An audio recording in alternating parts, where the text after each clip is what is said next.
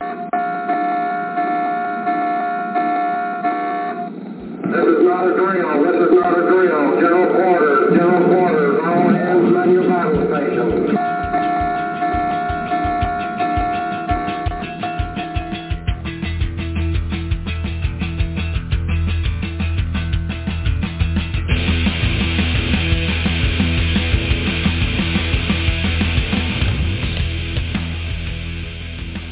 Welcome to Midrats with Sal from Commander Salamander and Eagle One from Eagle Speak at Sea or Shore, your home for a discussion of national security issues and all things maritime. And welcome aboard, everybody, and welcome back to ourselves. I'm the aforementioned Sal, and of course we have Eagle One from Eagle Speak with us as well. We are your co-hosts for Midrats, for those that have forgotten, being that we've been off the air for a few weeks. I don't know if you want to call it sick leave or rest and relaxation week, or just life is busy. Maybe a combination of all three, but we are back and in style today. And lucky for everybody here, this is the ever-famous Midrats Melee free-for-all format. What that means is we are open topic, open mic, open ideas, open minds, and also open phones. If you look over at the show page, if you're with us live, you have our switchboard phone number. Now, if you want to call in, we'll go ahead and take it, or you can jump into the chat room. We already have Jack, and we have our good friend Paul. They're already in the chat room. You can join them, and you can put your questions right there, or if you have your observations you would like to share during the course of the show, we'll be monitoring it as well. And, of course, I have my handy-dandy little iPad, even though Apple doesn't sponsor the show, open. So if you just wanted to DM me on Twitter or at me at Twitter, whatever you want to do with a question or a topic you would like for us to address, we will be more than happy to do that. And I always want to give the altar call here at the beginning of the show. I know people have stuff to do. And remember, if you got to leave and take care of some business halfway through the show, you won't miss anything. Just go over to iTunes, Spreaker, Spotify, wherever you get your podcast, look up Midrats and go ahead and subscribe to us. It's going to get you for free, and then we will be available for you at a time that's more convenient. And, hey, Eagle One, it's good to talking to you. Good afternoon. Yeah, it's been a long time, and we should probably explain to people just out of the kindness of our hearts that illness did play a part in this, our absence, and then the other part of it was sometimes we just, as Sal said, we just get busy, and Sunday becomes inconvenient for family reasons and other stuff. But we're back. I'm glad to have everybody with us. I'm sad to say that my chat room doesn't seem to be working today, but I'll see if I can fix that as the show proceeds, and go from there. Yeah, right before the show started, I restarted right before the show went going because I was having the same problem, and it's come back up. It won't let me make any comments. I was going to say hi to Paul and Jack, but it won't let me leave a comment. However, it is scrolling. I can't see it, so it just might be just a little fidgety here and there. I didn't put it in the show notes, but you inspired me during the pre-show discussion, and simply because nothing will elicit more excitement than saying U.S. Marine Corps. Maybe that'll bring them out of the woodwork.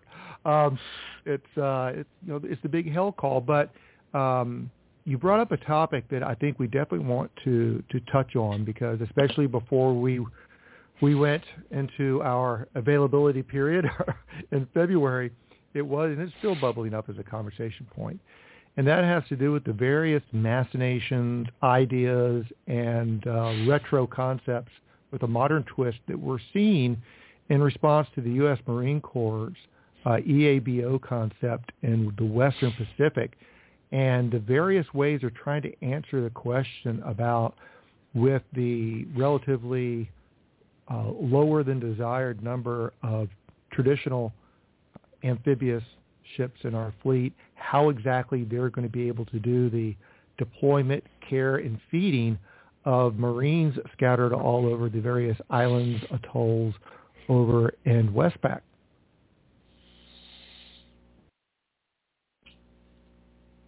Uh-oh. Are you there? I guess I should have put a question mark on that.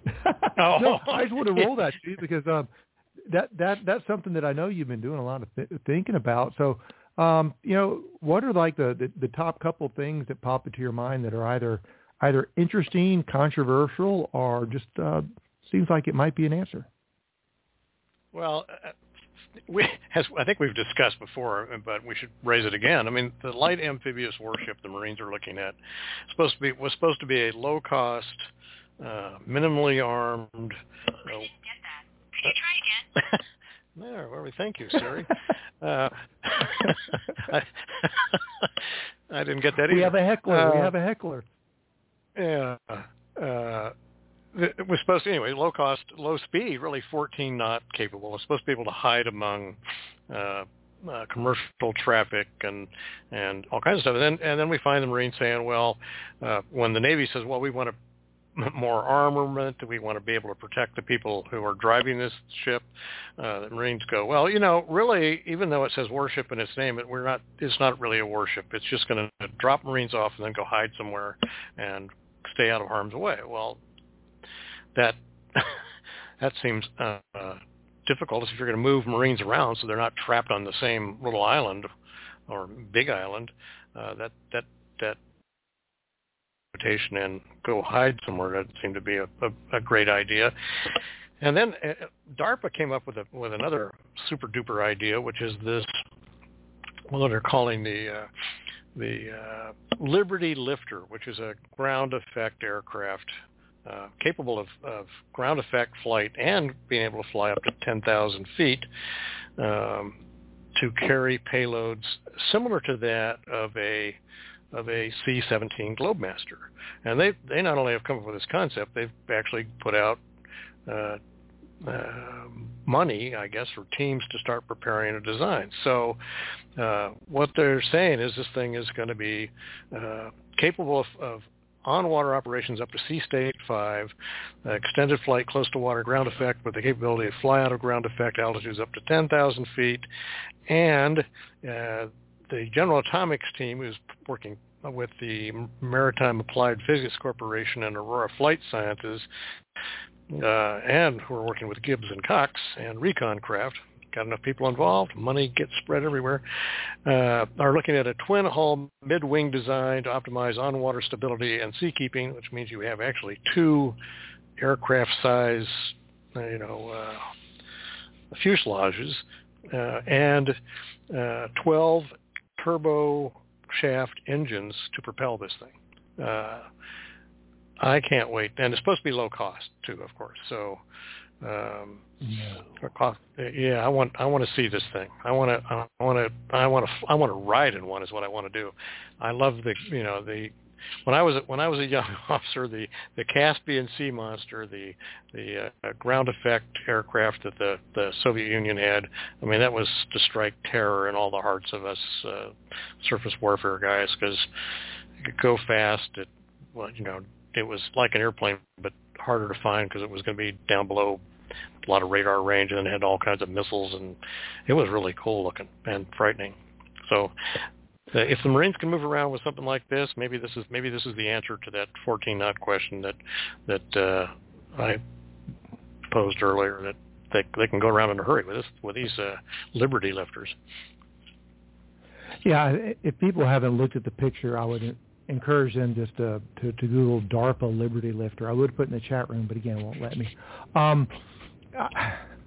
Well, first of all, I just kind of figured, being the aviation maintenance officer responsible for doing the PMS and the dailies and the weeklies on all of those engines, but I was lurking on a few people who have good knowledge of seaplanes and a couple of folks that have been to this radical thing called Amphibious Warfare School, who described, based upon the pictures they have taken, that assuming something that big and slow would make it to the beach without getting a wing blown off, because you can say what you want to about an amphibious ship, most of them can take a few hits and keep moving forward if you don't hit the engine room. But they said that there's very limited number of beaches you could actually do that and be able to not breach your hull or not be able to leave again. You'd have to hit the tide just right on the right type of beach. And if you took a couple of the individuals actually made the effort of looking at possible places in the Pacific you would actually want to use this, and they go, you can't use this anywhere. Unlike, I hate to say it, unlike something like a traditional seaplane that you can actually open up the cargo door and dump people into a boat if you need to. This thing, you have to open up its head like you do on a C-5 to be able to disgorge things. So it has to be on terra firma. So it's really limited. It looks like a maintenance idea. I think it's a neat idea, but is it actually practical in a wartime situation? I don't really think so. The light amphibious warfare, which is kind of the traditional, LCM, landing craft medium, or LST, landing ship tank designs, but why have an LST if you don't have any tanks? The Marine Corps got rid of theirs. But there's also some real interesting writing on different options there. And one of the things that the Congressional Research Service did a nice report on it. Again, people can look it up. Ron O'Rourke and his legion of people who work over there should all, be given free cars or something. They do great work. But on, I think it's page 20 or 22 of that document, it outlines something that, you and I have talked about this a lot. We've talked to John Conrad, Sal Mercogliano. We've talked to Brian McGrath, Jerry Hendricks. We've talked to all sorts of folks about this. And, Huntsman as well. Has to do with the industrial base. Now, the Navy, again, the efficiency versus effectiveness point of view, it has stated, and it discusses it at page 20 or 22 of the document. The Navy has stated that it would like to do the most efficient thing, which is have one place, one shipyard, build it. But there's an argument that can be made if you want to open up the aperture a bit. It will cost more per unit, but from an industrial point of view and to help us maintain a diverse shipyard capability that's scalable, that the smart answer is actually to build them, because you're going to build them in number if you do, and it's not a real complicated warship. It's not a nuclear submarine. Build them at as many different shipyards as possible to spread the money around, and that way you have more people, more welders, more electricians, more ship fitters, more supply chains in local areas, more facilities in local areas that can keep their door open. That this would be an opportunity to do less of an accountant's bean counting solution, is to maybe build one or two less units, but build it at 2, 3, 4 or more shipyards, and help the longer term priority, which is maintaining our industrial base and our skilled workforce. I thought that was a really, really good point. I'd like to read more details on it, but I haven't seen anybody besides the references in the CRS report really address that. Yeah, I think. If I understand what they're trying to do with these smaller ships, is that would be perfect. I mean, that's how they build LSTs. They were building LSTs, on the Mississippi River. I think they were building them all over the country, and that makes perfect sense to me. Let's spread the word, the work around, get people excited about doing these jobs, and I'm old enough to remember LSTs that were from the World War II era, and I don't understand why we have to reinvent the wheel. They were if you're only going to do 14 knots, you don't need to have much more than a World War II LST, because that's what they could do. So I'm sure. Do you remember whether they were steam plant or were they diesel? Well, I think they were diesel. I don't remember specifically, but the modern marine diesel plants that are being produced right now, really, it's hard to say a diesel engine is sexy, but if you're an engineer, they're sexy. They're modern. They're efficient. They don't require armies of people to maintain them. There's if you can get past gas turbines on some type of warship and just have a diesel, there's a lot of yeah, you may give up some speed, maybe, but boy, do you gain some other things. Maybe you don't need to do 28 knots when 21 will be fine. That's, it's something to think about. But I think you're right. I think they were diesels, but a much older generation diesels. The new diesels just are impressive. Yeah, there's a great book about prime movers and the diesel engine, how it has affected the big diesels, the great big ones you're talking about. It's really amazing. So at some point I'll remember what the name of the book is. Remember, God, we talked about it quite a few times last decade, is one of the like right before the drop, flop, and the littoral combat ship reached the drop, flop, and foam stage, is you had the C&O at the time. I don't know which one it was. Maybe it was Greenert. I don't know. Stated, well, in response, people's concern about the survivability of LCS. It's like, well, it's really fast. It can run away if combat ever shows up. It's like, quit calling it a combat ship if you don't intend for it to go in harm's way. And I think kind of a self-own or self-goal in this whole discussion is, of the light amphibious warfare ship is, the W stands for warfare, and yet they're talking about it in strictly a peacetime sustainment point of view, saying that, well, we're not going to have these things chugging around the South China Sea in time of combat. They're going to, go away, retreat, get out of harm's way. I don't think with the size of our fleet, we have the luxury of designing that CONOPS for war. And I think I'm willing to put a paycheck on this. If that comes, those ships are going to go in harm's way. We don't have that luxury. Sailors are going to be asked to take whatever ships they can to accomplish the mission at hand. And they're not going to be able to look up at,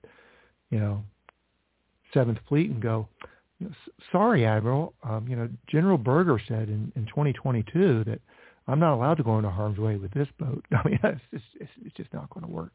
I'm not saying that these things need to be bulletproof. You can assume some more risk, but I think off the bat saying that this is just a peacetime asset, I don't understand that. I'm willing to be educated, but when I first read that, I thought it was a misprint until I saw it in 3 other 4 articles. I just think that's put the entire operation, I think, in jeopardy, because it doesn't answer the follow-on question, and specifically, anybody in Congress can just ask, why should I buy something for the military that the military can't use at war?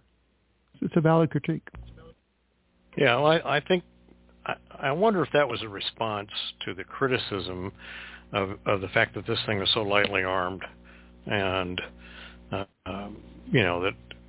the response to that is, well, yeah, it is lightly armed because we don't really intend to make it.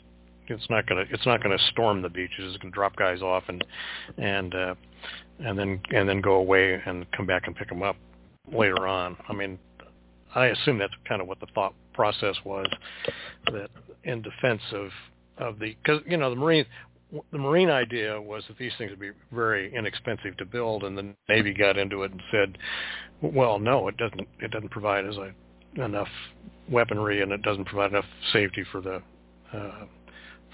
crews, the Navy crews, and essentially doubled the cost, I think, or 1.5 times the Marine Corps guess of what it would cost. So I which isn't too surprising, since once the Navy gets involved in matters like that, they want it to be Tiffany and not Renault or which Yugo. And there are very admirable things about how we design warships, and we'll see whether we screw up the Constellation class frigate, which okay. It's good that we have a higher survivability standard than perhaps a bunch of our allies. if you need a 10 but you have a 9.7, is it really worth what you need to do to get that additional point through? Don't know. As we saw with the most recent examples, you can go back to the Cole. And God, that was a long time ago. We had Kirk Lippold on to talk about that, but you also had the McCain and Fitzgerald. With no notice, our sailors do damage control exceptionally well, and a lot of that's the way our ships are designed. But I think you can overdo it in some regards if you have a smaller ship. Which again goes back why I thought the argument about the littoral combat ship will bravely turned its tail and fled in the face of the enemy. It's not a response. You don't want a disposable ship, but there's nothing wrong with acknowledging the fact that you have a trade-off here, especially in your smaller ships. That they're going to be more vulnerable. That's why we're building them in number. But not everything can be a titanium encased sphere, because then you can't do anything else. I think that the macro argument, not necessarily the one that's being made, the macro argument for bringing in an LSM, LST, because I think we got rid of our last LST in the mid to early double zeros maybe. I think that argument can be made. I think we had an episode right after that, one of the many natural disasters in Haiti, where it was our heavy lift and any lift, rotary wing, but also our amphibious ships were the only ones that could get ashore.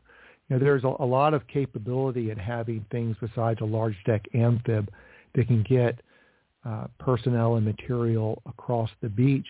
In the LSM, LST size, it's something that is missing from our toolkit. Some of our allies have it. There's no guarantee that when you want your allies equipment, that they're going to, one, show up, and two, if they do show up, their national caveat will let them get within XX nautical miles of where you need them to go. Spoken like a true NATO hand. I'm still in therapy over dealing with NATO national caveats. I'll recover maybe next decade. Oh man! Well, speaking of things that affect sailors, you put in the blurb for the show that we're going to talk about San Diego's parking. Tell people what that's about. Yeah.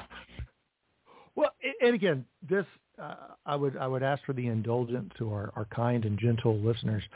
Indulge me on this. A few things will trigger me. A lot of things will trigger me, but one thing that really, really frustrated me, especially in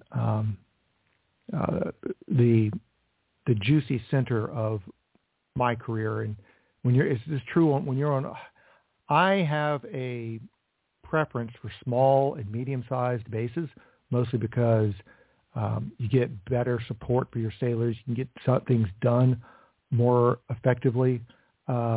It's a better quality of work, better quality of life. I'm extremely biased against Naval Station Norfolk, Naval Station San Diego, writ large, and NAS Jacksonville, Oceana. They're huge, and just getting on and off base during the peak periods, it's quasi-traumatizing because there's just so many people there that we packed in. Because we have this, mid-1900s industrial concept of what it means to employ people. And I'm going to give everybody a little preview of what my post is going to be tomorrow, simply because I have to. It's back on, you can't pick stuff better than this, on Valentine's Day, the commanding officer of Naval Base San Diego sent out a letter, which I'm sure it's record message traffic too, but I just had the letter, for an immediate change to policy on Nav Base San Diego instruction 10,000 words and letters about illegal parking. And there, let's see, here's a couple of quotes from it. As I could hear the commanding officer of Naval Base San Diego raging through the closed door on this. On average, Naval Base San Diego responds to 20 calls for service a day for illegally parked vehicles, over 100 towed a month. And what they're going to do, it's gotten so bad. And most of this, I've been told, is just people parking where it looks like a parking spot. Because when I checked in with a few folks, I said, hey, your average standard issue sailor having problems getting a decent parking spot, how much a day is this chewing up of their time, having to get from their parked car to get to their command? It's like, well, obviously it depends upon where you are. But they said, yeah, this is probably an hour to 2 hours for some people just to be able to get to work from where they have to park their car. So people are looking at, okay, there's not a line here, but this looks like a parking spot, and it's considered illegal. But they're implementing a point system now in San Diego where people who are illegally parked, even this stuff that says don't park here, will be issued a federal magistrate citation with 2 points against, and their vehicle may be towed. Probably have the limitations of the number of tow trucks available. But they will have their installation driving privileges suspended for 30 days to get a parking ticket, which means that sailor that was, maybe he was lucky and it only cost him 45 minutes a day. Now it's going to cost him closer to 2 hours because he's going to have to park off base or find somebody to pick him up, take him in. And you get 2 points for each illegal one. And if you get 6 months, 6 points in a 12-month, 9 points in a 24, or 12 points in a 36-month period, you will lose your driving privileges for a full year. I was having flashbacks and eye twitches from some difficult experiences for not so much me, but for a lot of the sailors that I remember from the 1990s in Norfolk. These policies are being made by people who have assigned parking spots where they can, their transit to their primary mode, it can be measured in seconds and sometimes before they cross a quarter deck. San Diego, actually, I think is the best place in the world if you've got to walk 30 minutes, 45 minutes one way to get to your command, because it's San Diego. It's beautiful weather. It's raining.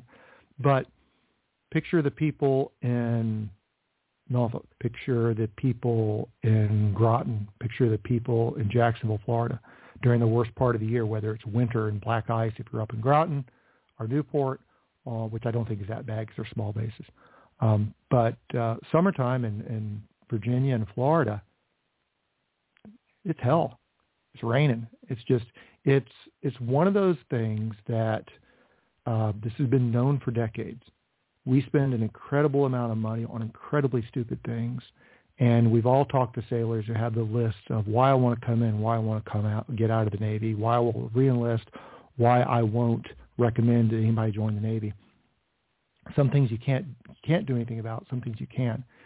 In the civilian sector, if major companies treated their employees for something as basic as where they will park their primary transportation in order for them to be able to work for you, the way the Navy did, those companies would be bankrupt, or their board of directors would fire their senior leadership and replace it, because you cannot keep your best employees when you treat them like trash. And I fully understand the frustration that the commander of Naval Base San Diego has. Other base commanders have it. Regional commanders have it. They don't control, most of them, what is built or not built on their property. It really goes to D.C. It goes to Congress to be able to fund those things, and probably the EPA in a couple of places. But it was a reminder to me, because I left active duty 13 and change years ago, that those things that date back decades, we tell our sailors, suck it up. You want a good parking spot? Green for command, be the command master chief, or win one at a raffle. Besides that, you need to be at work by 6 o'clock in the morning so you can start your walk from your car at 5:15. It just triggered me. Maybe I'm overreacting a bit. Maybe I'm too sensitive, but it just remembered a lot of conversations I had with other officers and also some sailors about their experiences on these large bases. And it's reached a point in San Diego, at least, that the commander's got to do something quite draconian, because sailors want to show up to work on time, and they're getting in trouble for it. It's a unforced error, I think. Yeah,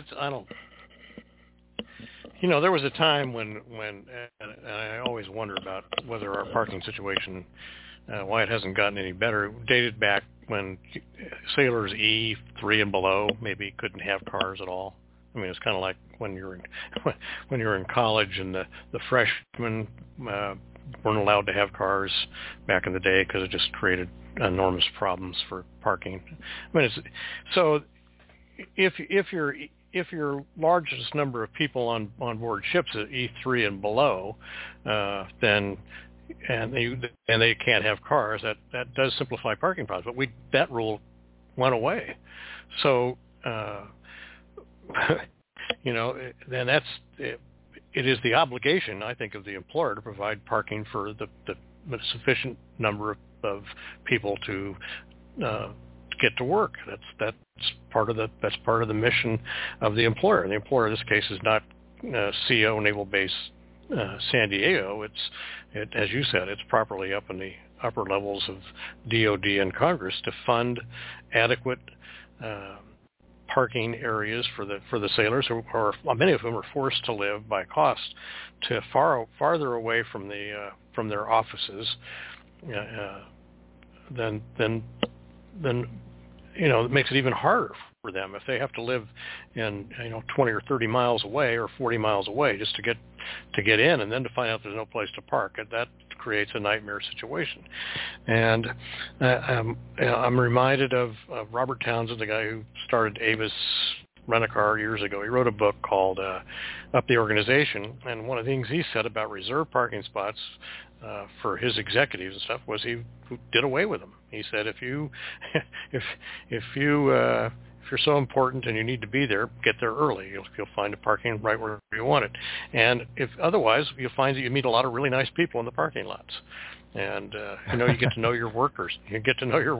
So I'm kind of at the Townsend school. Unless there's some true necessity for somebody to have a reserve parking spot, and I go back to the days in front of the Navy Exchange when there'd be reserve parking for flags and captains and but it was usually the captain's wife or somebody who would be parking in that spot. How big a deal is it? If we're physically fit enough to be, as we all know we are because we passed the PRTs, then it shouldn't hurt you to walk the extra 50, 60, 100 feet or 100 yards to get where you're going. And if you really need to be there at a certain time to be in charge, get there early enough. And maybe we're saying, well, it's hard enough being a CO of a ship without having to walk 250 yards or get up at an extra hour early to be there. But to me, the average sailor needs to be treated with respect we would treat any employee of this. Let's look at the GS situation in the Pentagon. Or how many people there can't find parking? And I think the answer is few, because that's a huge parking lot, and that's the way it ought to be on the naval bases. Yeah, it's one of those simple and straightforward things that, and I like the fact that you mentioned that used to be a lot of people lived on base, can't do that anymore, and you can't tell. You're trying hard to recruit. You look at the average struggle we have to recruit. I'll just use an example of somebody who's worth their weight in gold: a nuclear machinist mate. A lot of those guys already have college degrees. They're smarter than I am. They're really good guys and gals, and we need them. You don't want a lower quartile person in your nuclear plant, and we're going to tell them, hey, you need to show up. You need to show up at the park lot at 5:15, so you can drive 45 minutes through driving rain to work 12 hours, and then you can walk 45 minutes back, and then because you have two kids, you live 45 minutes away to an hour away, then you can drive back. So you're going to work 12 hours a day. You're going to have 90 to 120 minutes commute, and you're going to have another 90 minutes of walking in the outside in all weather. Please sign your reenlistment paperwork. It don't work that way. Not in this economy. Not in the fight for quality. And you look at all these a lot of our listeners do live in parts of the country that are, doing all right. You look at all the new construction that's going on, especially multifamily housing. What are they putting in? They're putting in multi-layer parking garages. You go on a lot of our naval bases. What do you have? Acres and acres of one-layer parking because somebody has decided there's value in saving money from building a parking garage than there is in creating quality of work and quality of life for people who've decided to serve. And it's not a big thing, and it's pretty having good, effective, timely ability to park your car to come into work. It's a fairly egalitarian activity. It whether you have assigned parking spots right next to the ship or not, it's going to help your E3. It's going to help your E8. It's going to help your O1, your O3, everybody on up by having that, if not directly, by having better parking, but by having sailors who don't show up in the morning already pissed off and bitter because for the second day of the row, they showed up soaking wet, if not from sweat, from rain. And they're working off of their day 5 of 4 hours of sleep. It's something that's actionable. But we've just, like I said, it triggered me a bit because it's just really frustrating. It'd be as if we still had a drug problem in the Navy because people decided it would be too hard to try to fight it. And here we are in 2023 having the same drug problem we had in 1978. Some things are fixable. It just takes focus and work and telling people what you're doing. Yeah, and I'm not talking about forgiving people who park in fire lanes or situations where they're actually endangering, the lives and safety of other people. But we are just talking about how hard it is for the average sailor to find a decent place to park near where his work is, and his work is on a ship. And if the problem is we have too many ships in port at a time, then again your solution, I think, is a good one, is let's move some of the ships to other ports. And I know Jacksonville now is home to a lot more ships than I was aware of originally. You've got all kinds of good stuff working out of there now. So I think that helps ease the burden in Norfolk, I would hope, for the naval operating base there. And since we lost Charleston and some of the other bases,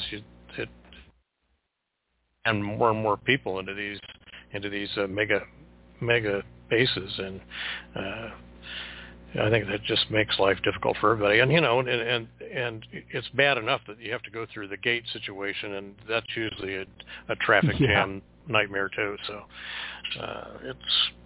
it's complicated. It also goes into, I will always and forever give great credit to Admiral Harvey. His last year on active duty, and this isn't the first time he mentioned it, but he came out in public talking about strategic home porting, and the usual suspects poo-pooed him. But it all depends upon who you are talking to. If you take the short-term peacetime economic view of things, then you're going to do what we did, which is pack everybody in. And I'm looking for, but I have not found a better phrase than strategic home porting, because I don't think it captures a lot of the secondary effects, like you just mentioned, quality of life, quality of work. But you also have a situation, and we've reached, and let's use strategic. When people would say strategic home boarding, the concern was, well, it's a big nuke coming in and taking out your entire fleet at Christmas. But we are in the age now of precision global prompt strike.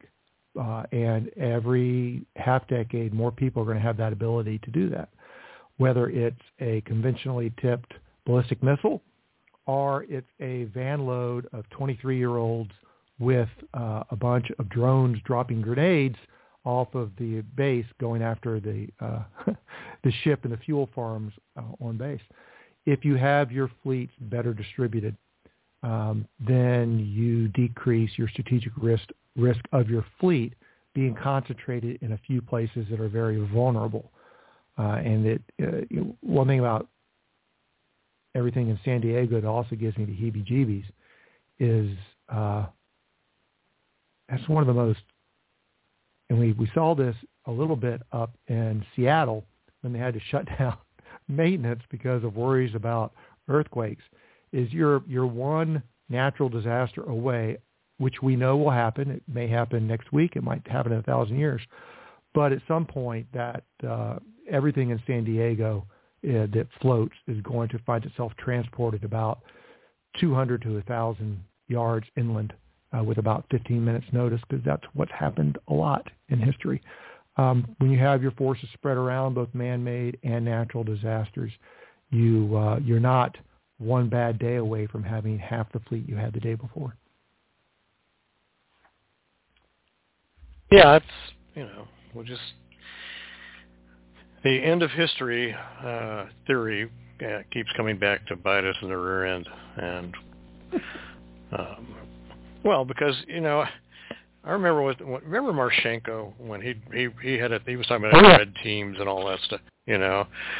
I'm a big believer in red teaming things and having guys think about, what if I were a bad guy, what would I do? How would I screw things up royally? And a lot of these end up in novels these days,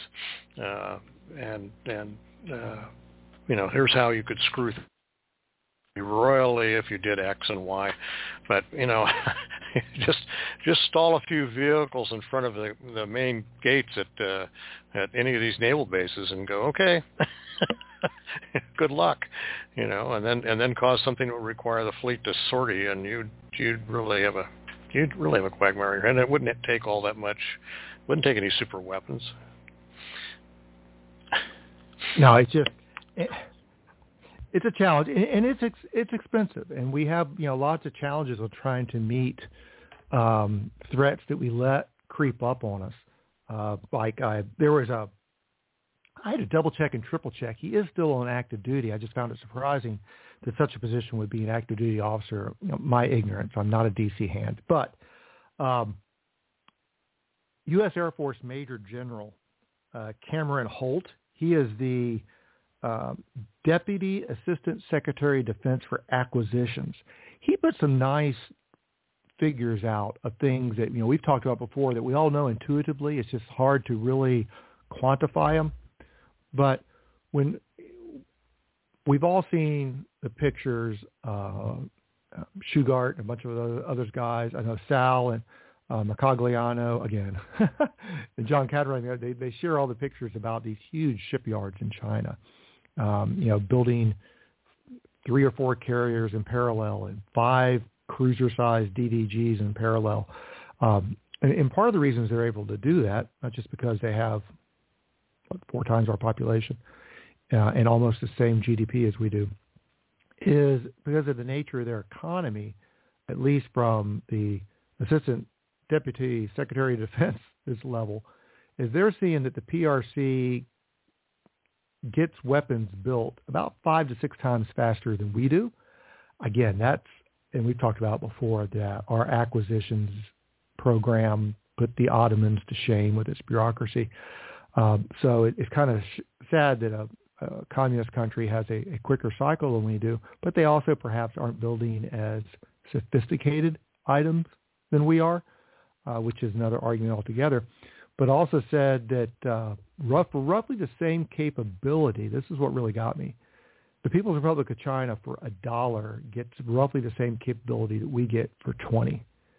And, quality versus quantity to the side, if you have a country that even has just half the GDP that you have, those numbers are interesting to plan against, which begs the question, a lot of things we were talking about before is, don't go over the most efficient things, is if this conversation keeps going forward and those numbers are even within, 80% accurate of what the actual numbers are, we're going to see an even greater argument of trying to get the most out of every buck that we have.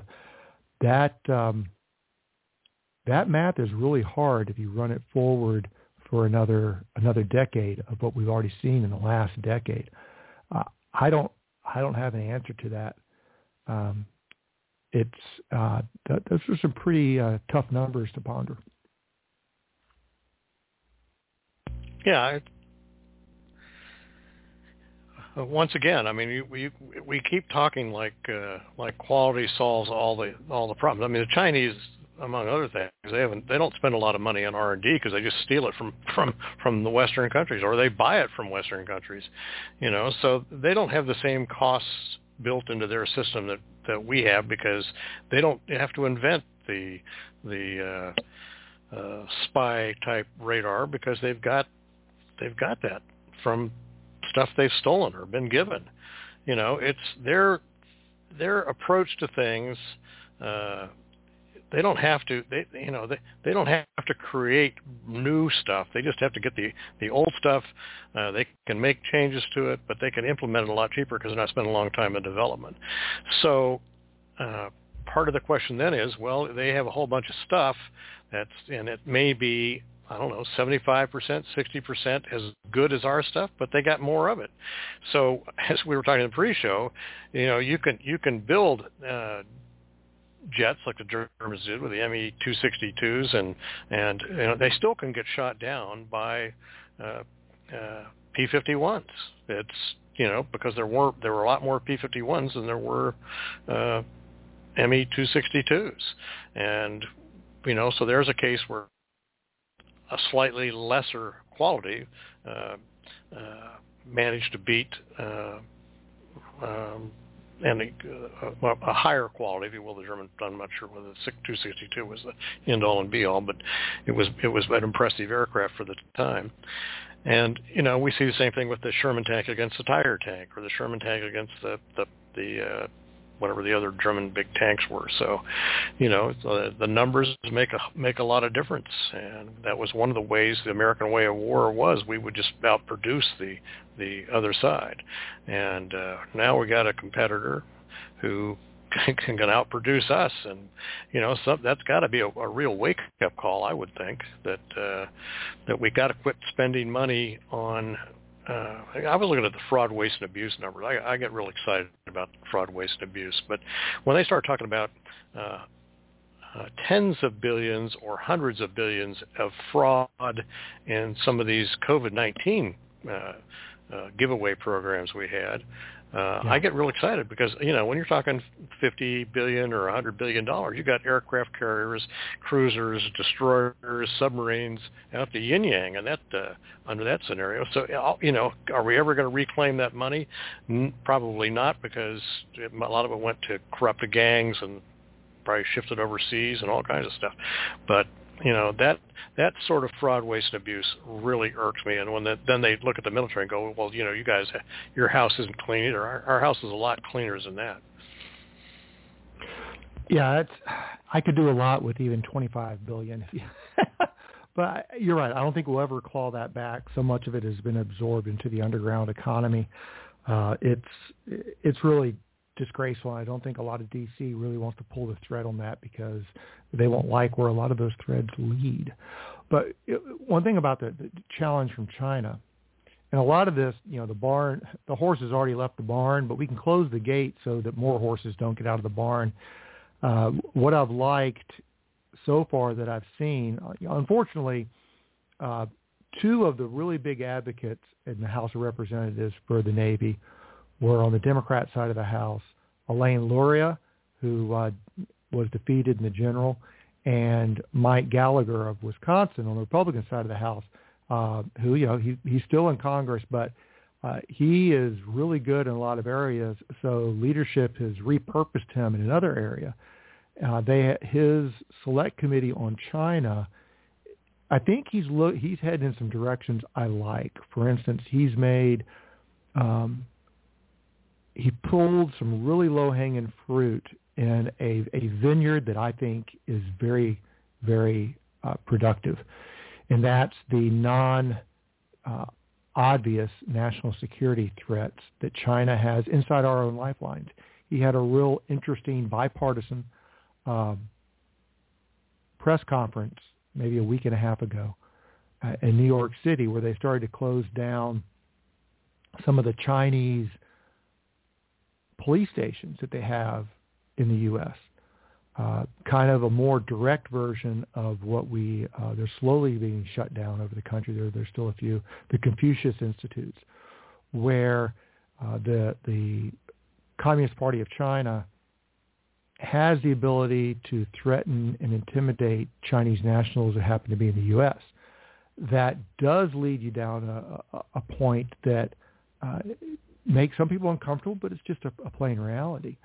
A lot of the advances that Chinese have in industry that competes with us and it transfers into the national security arena can be things direct, such as Loral Aerospace, teaching them how to MIRV missiles by, quote, sending more than one satellite up on a rocket. That's called a MIRV.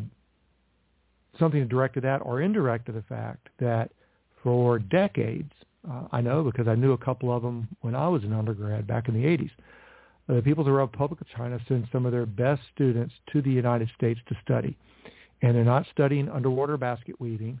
They're not majoring in comparative French literature.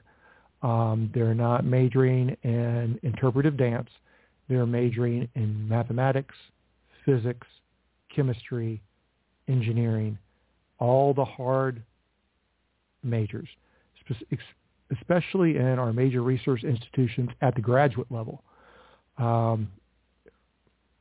People who've been to college graduations recently, they've seen it.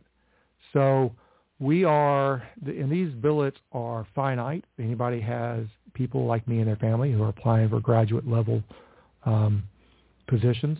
There's a finite number. They're highly competitive. And we are having people from the People's Republic of China studying in these dual-use technology areas that have family and connections back home that the Communist Party uses against them, and they take that knowledge base home. And they have some great universities over there as well. They send a lot of people to universities in the UK, Germany, Italy, Spain, and Australia to do similar things. And if we are serious about the competition, we need to look at more than who has this number of ships and aircraft. We need to look at the intellectual infrastructure. And just like you wouldn't want American shipyards building submarines for the People's Republic of China, why would we want Harvard, Stanford, Johns Hopkins, UCLA, University of Texas at Austin, MIT, educating the people that are going to be developing quantum computers, aerospace engineering, chemical engineering, bioengineering, genetic engineering, and then having them take that education home as opposed to here. That's the next direction I would really like to see that committee take, because it looks like they're going to open the aperture a bit to look at a variety of things that do control internally that can stop us from adding to what already is a significant China Communist Party challenge. Yeah, I think it's when we had Dean Cheng on talking about his book Cyber Dragon, I think it is. He just scratched the surface of the way the Chinese approach cyber warfare and getting into and hacking. I mean, the Russians doing the same thing, and so a lot of other countries do too. But China's got, I mean, they can their solution to every problem is to throw a lot of people at it, and they don't just have a team of 100 or 500 folks trying to crack every system they can find in the U.S. They've got thousands of people doing that, and we continue to do business.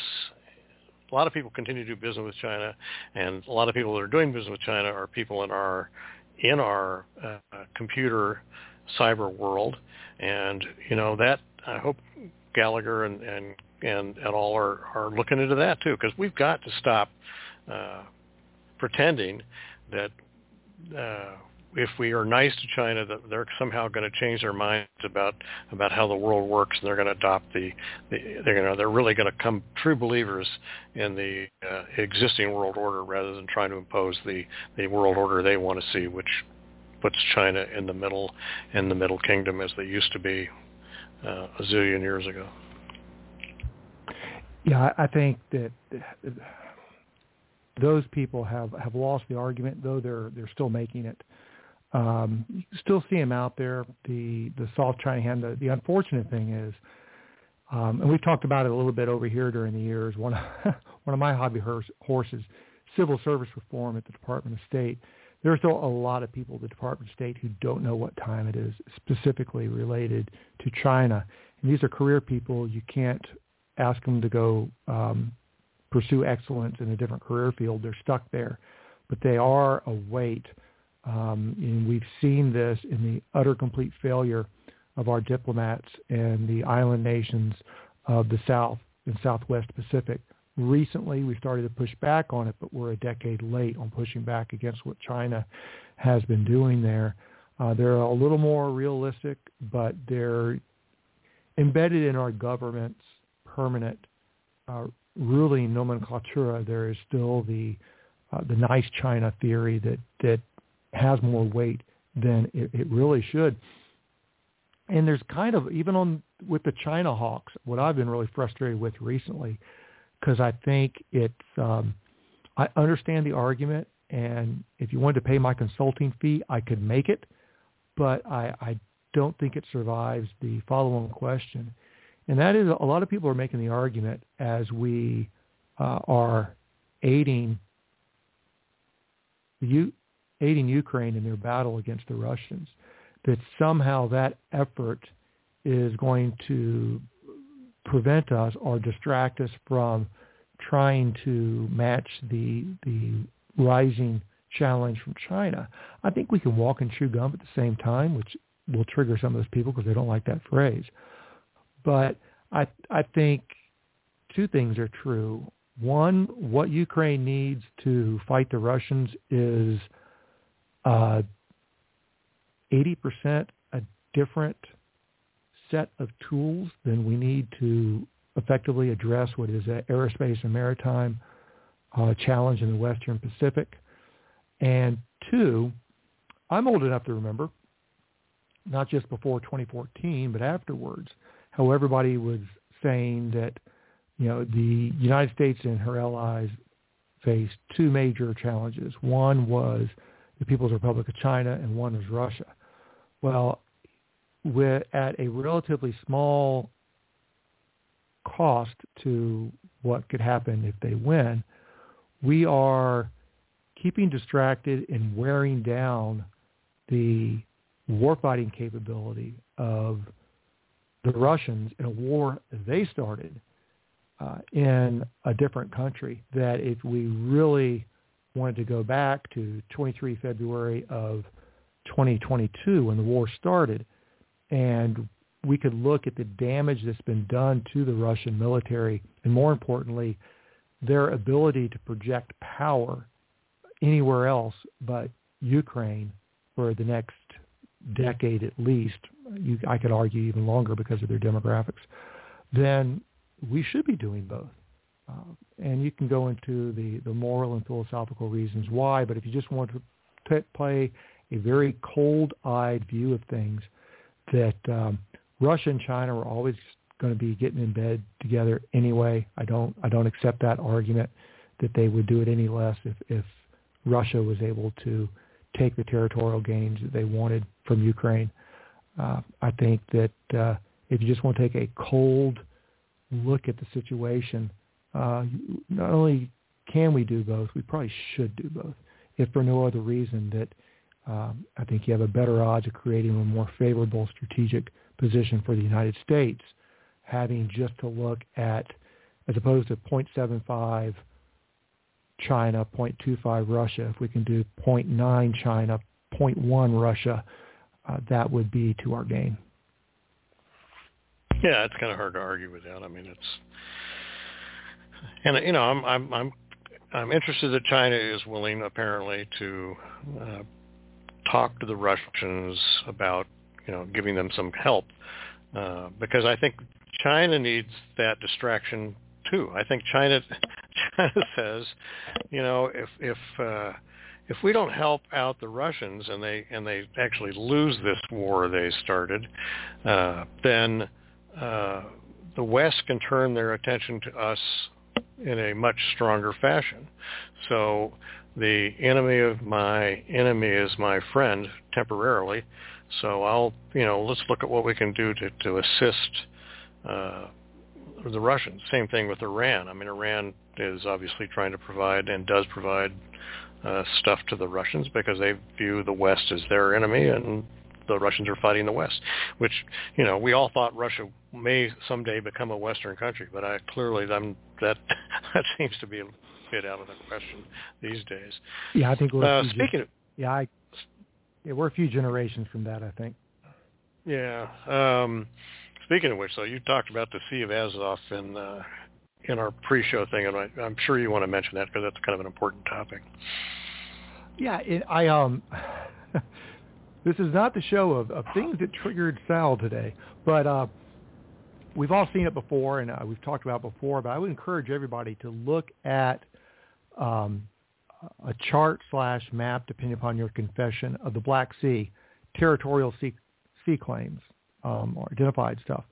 And before 2014, not only did Ukraine have almost twice the seabed of the Black Sea than Russia did, it also had 2/3 of the Sea of Azov, based upon now, if Russia was able to maintain her territorial gains, she'd get 100% of the Sea of Azov, and would, depending upon where you drew the line, as opposed to Ukraine having twice the square footage of seabed in the Black Sea than Russia, it would have maybe 20% of what Russia have, even less than what Bulgaria has.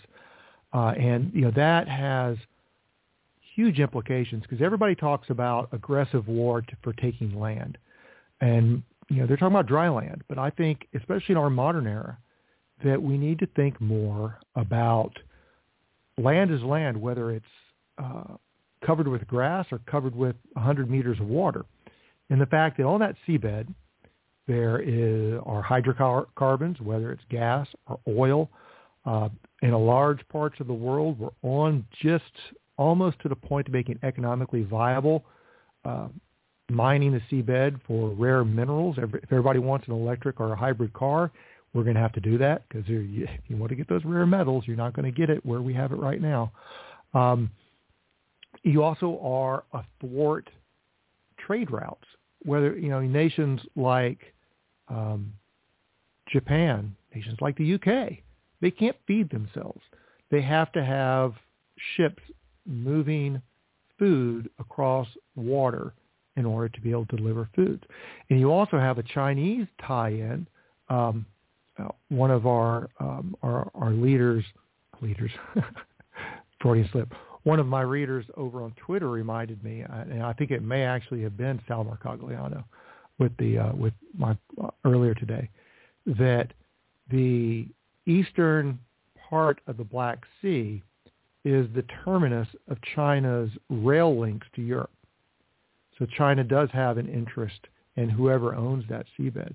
And you look at the South China Sea, for reasons best explained by people at the State Department and people who've been our Secretary of State for the last 20 years, we have allowed China to do a huge land grab in the South China Sea. I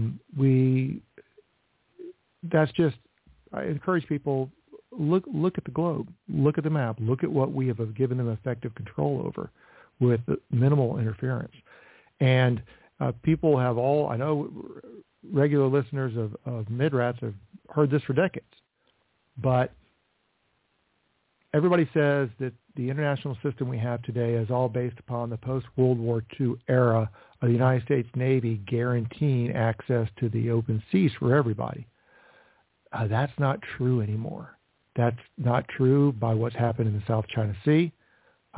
That's also going to be true should Russia win, whatever definition of win that is, in Ukraine, and is able to seize so much square footage of the territorial waters in the Black Sea. And that should give everybody pause. They need to stop looking just at land. You need to look at sea.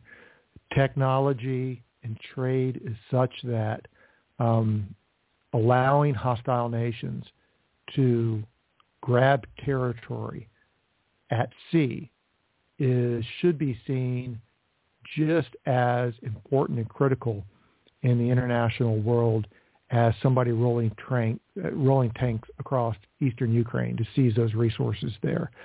And you can say, well, what about the UN? What about international law?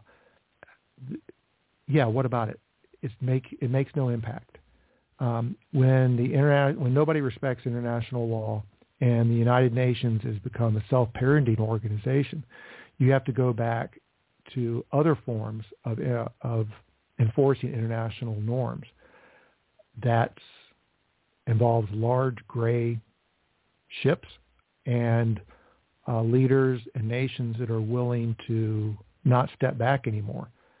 That has its own problems. But that was one of the things I would like for people to look at more, is look at these nations where you have these conflicts. What's happening with the area of sea, whether that's continental shelf, exclusive economic zones, what's there under the water, whether it's hydrocarbons, whether it's metals and nodules on the seabed, whether it's fish, or whether it's big natural gas, internet protocol, or other type of pipelines and cables that are going across it. It's just as important as what's happening ashore. It's just hard to visualize. Yeah, I know we've already gone over, but there was a really good report put up by the Royal United Services Institute for Defense and Security Studies on illegal, unreported, and unregulated fishing trends.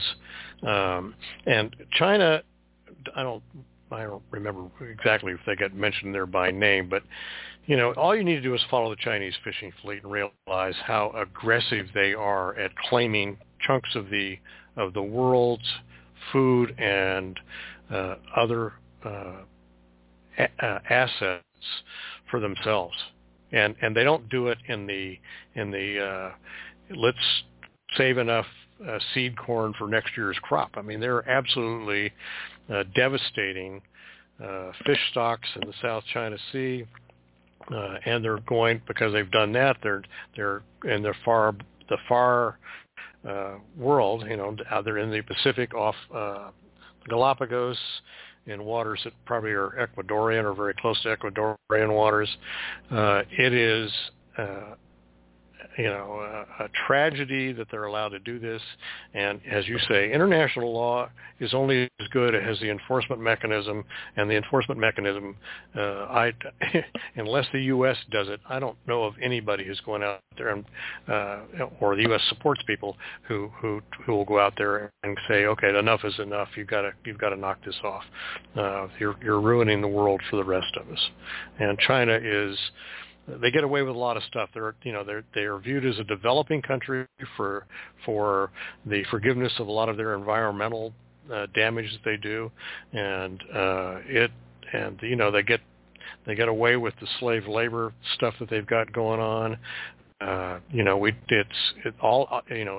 accusing us falsely. They get, they're just outrageous in the way they lie about what they're actually up to, and it is. I keep saying this: Chinese, they're bullies, and they lie in their own interest. There's nothing unusual about that in countries, but China is they need to be challenged on every front, and that includes, as we said earlier, cutting off some of the trade and other deals that they've been allowed to get away with, thinking that we were going to somehow co-opt them into the existing world order. And that's my speech for the day. And well, we both pontificated, which is pretty good for our free-for-all format. And I guess we can wrap it up there. just to let everybody know, we have a couple of guests line up, but they just need to refine what week best works for their schedule.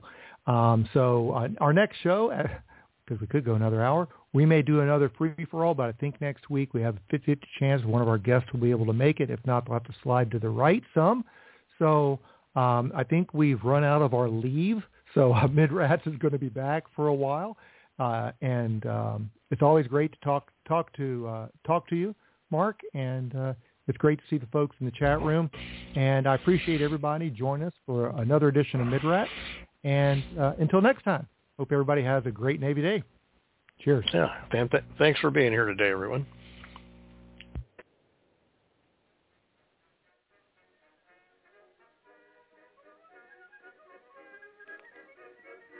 Molly wrote a neat reply to Irish Paddy O, saying Mike Maloney wants to marry me, and so leave the Strand and Piccadilly